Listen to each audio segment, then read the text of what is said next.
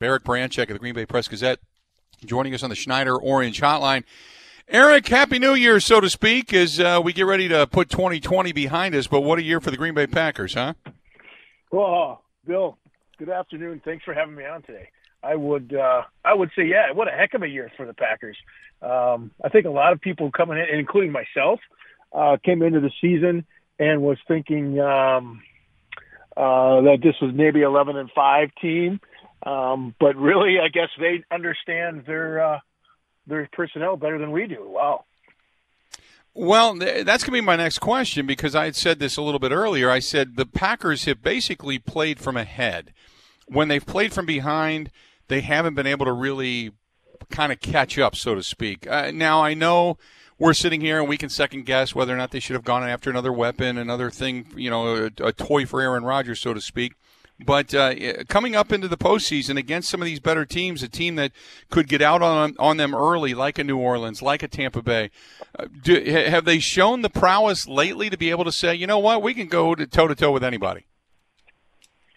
Well, lately, yeah, absolutely. After the Indianapolis game, I think there was a little bit of a turnaround on the defense, because you had mentioned, coming from behind, et cetera, et cetera. One of the things that made it trouble to come from behind is when you can't get off the field on third down on defense. And against the Titans, Carolina, I think they showed a little bit more aptitude to be able to slow down the run game and get out on third down. And that's really going to be the key, because they can go, in my opinion, they can just, light it on fire and match touchdown for touchdown. But the reality is they're going to have to, on defense, is get more touches for the offense. And I think on offense too, sometimes the magician needs to follow the rules of the trick and not try to make it up himself. And that sometimes will. I think that point has been made, and I think it'll be okay. The three-headed monster that is the running back of Aaron Jones, Jamal Williams, and now A.J. Dillon, how do you see them working these three guys together? I know they're going to want to run the football. Last time they were very successful, 163 yards on the ground between Jones and Jamal Williams alone. They're going to want to run the football again going into Soldier Field this weekend. How do you see the run game evolving?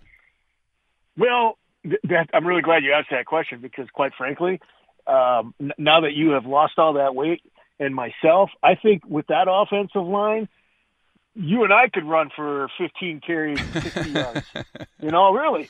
I mean, so you line one up. It doesn't matter who you got back there. I want to temper the A.J. Dillon thing a little bit, because, quite frankly, again, the way the offensive line was run blocking, and you can line anyone up back there. But a couple things that we haven't seen since the early part of the season, when they were putting up 40 points, 3 or 4 games there in a row, was the running backs downfield, catching the pass, vertically. So I think, into the playoffs, maybe not against the Bears, but you use Jamal Williams and Aaron Jones. Aaron Jones is a dynamic weapon, so you want to get him in the open field. And if you got a tough yard, I think maybe Dillon might get the nod a time or two until he proves he can't do it. He's a tough runner, and I don't want to take anything away from the young fella. But he's got some vision to get figured out. And really, quite frankly, because the pro game is so much different than the college game, as far as how, you can call an A-gap run and it ends up being a B-gap to the opposite side, depending on how defenses go in the zone block scheme. There's a lot that goes into the run. And that's what Aaron Jones is masterful at, is, his vision is as good as his feet and his hands. So, Dillon's going to have to get there. And with Jamal Williams, you got a guy that you can certainly count on to pick up blitzes and to hang in there, and then has a knack of being able to sneak out into the flat or run in a quick arrow route right after blocking. So they got a pretty good stable back there. It'll be interesting to see how it all plans out. But I would say if Williams is healthy, you see a heavier dose of Williams and Jones, and Dillon is kind of like a specialty type situation. Talk about special teams, because they've got Cordarrelle Patterson. He is a dynamic threat. The special teams, they didn't have to worry too much about it, because when you're not you're not turning the ball over, you're not punting, you're not having penalties and such, and putting yourself in a bad situation, things get relatively easy. But talk about special teams. How big special teams could play in this contest with the Bears? Well, like always, you can't be afraid on punt team because you got the league's leading punter, the punter who tackles after Sunday's game. I mean, Jesus, man! Did you see him celebrate after that? Right, I thought to myself, right. It's like it's like he was listening to the show, man. I loved it. I thought that was fantastic. Listen, kick the ball out of bounds. Kick it between the numbers and the hat and the sideline, and you're in good shape. You kick it anywhere around the hash, that ball lands anywhere in the hash marks, and it's a gamble. And I'm not really thinking that they're going to be interested in taking that gamble. So in the punt game, kick it between the numbers and the sideline, you should be okay, or kick it out of bounds and really be okay. As long as Mason Crosby is missing extra points and making field goals, all right, they'll be okay, because I tell you, once he gets in there and he's going for three, it's like he's dialed in like radar. But the extra points, though, could kill him in a really tight ball game. So, or make them do something like go for two in a spot where in a tight ball game that could really hurt you if you miss it. So, yeah, I think their special teams will be okay. They got to tighten up on that punt game. In my opinion, I wouldn't even let those guys touch the ball. I'd punt it out of bounds or try to get it between the numbers and the sidelines so that you don't get in trouble. Talking with Eric Baranczyk of the Green Bay Press-Gazette, you mentioned the defense. Is the defense peaking at the right time, or are we – I mean, they had a hell of a game against Tennessee, and I think everybody that was sitting back with their arms folded saying, show me something, they showed you something. I think now it's whether or not you actually buy into what your eyes – what happened before your eyes, as to whether or not you believe the Packers' defense is getting better and starting to peak at the right time. Absolutely. Are they peaking? I think there's still more to come. To be honest with you, a couple of weeks back we were talking about the same situation and can they get better? Can they get better? A lot of people were down on them, but you saw some glimmer of hope. So the way they utilize their safeties in the past 4 weeks is much different than in the first several games of the season. And they're getting big plays out of Savage. It's like the light bulb went on there. Sometimes it just takes a while for that aha moment. I mean, you've been there. It just takes a little bit, and it sounds like, or at least from looking at it, it looks like it's there. I like they're playing Amos up on early downs around the line of scrimmage, so you got a sharp guy there that can cover tight ends and backs. Really, really like that. But the safety position with Savage, that, boy, I tell you, that's what that defense has been missing for a long time. You got Rashawn Gary that's on the way up, and I think probably the part that makes you going in that, looking at that coaching staff, the star that makes you feel really good is, for the first time all year, Kenny Clark had a dominant game. And it wasn't like he was matched up against one guy and kicked his tail all over the field. He was all over, up and down the line of scrimmage and kicking butt. So that, to me, me, I really like line play. So that was exciting for me to watch and to see him have a game where he was just dominant, because it hasn't been there all season. Rashawn Gary starting to come on really strong as well. You've got Chris Barnes, you've got Kamal Martin, Christian Kirksey playing better, dropping back into coverage, had obviously a couple of passes defended.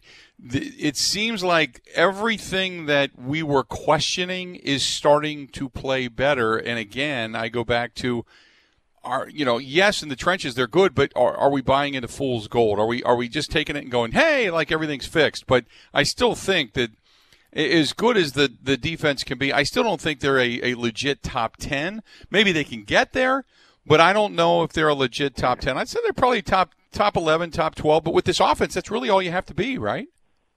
Yeah, you just got to slow them down enough and give Aaron Rodgers and the offense one extra possession. And that's what it needs. The funny thing about this is I know we asked about defense, but looking at this offense it's basically the Rams from 3 years ago with Aaron Rodgers and Devontae Adams and a stable of good running backs. When the Rams had had Gurley, that offense was unstoppable because they could move the ball on the ground, and that's what makes this offense so deadly. So, yeah, in my opinion, if you get that offense one more opportunity, even if it's at the end of the game, to come from behind, I'm throwing my chips behind that offense. So it's really important for that defense to get off the field. Does Aaron Rodgers need to have another good game to really kind of assure himself the MVP, or do you think he's already got it? I think is that he needs to just play. Don't try and be the MVP. Don't try and get a couple extra numbers. Don't try to change a couple extra runs to a pass play. I think he's got it. Now it's time to move on from that, and it's time to play football and make sure that everything is done the right way. All the numbers that they need to get offensively are there. 100-plus catches for Adams. Good job. Aaron Rodgers has got what seems like 100 touchdowns. I know it's in the 40s, but it's up there. And I think he's got the MVP sewn up. So now it's just sit back, run the offense, and good things happen, because some of those throws the other night, Sunday night, man, on TV did not do it justice. I watched the video, but I was in the stadium as well. They don't do him justice. That's the sideline pass up the sidelines at the end of the game there. Mm-hmm. Holy cow. I mean, I literally had people, how tight it is in there. Now it's wide open, but I had people looking at me like, because I literally went, holy cow, because I've never seen anything like that. Amazing. And then that fade in the end zone. Jesus, man, anyway. I mean, you kidding me? Who makes that throw? Only one guy, and it's Rodgers. So he's the MVP. It's time now to just sit back and have fun. Rack up the numbers and have fun. Before I let you go, can he do anything in this game, do you think? I mean, if he goes out there and obviously throws, 3 picks and 150 yards and not a touchdown or something, maybe he can put a monkey wrench in this, but I don't think there's much. I said already, I think he's 3 touchdowns, close to 300 yards, 290 yards, 79 yards, something like that.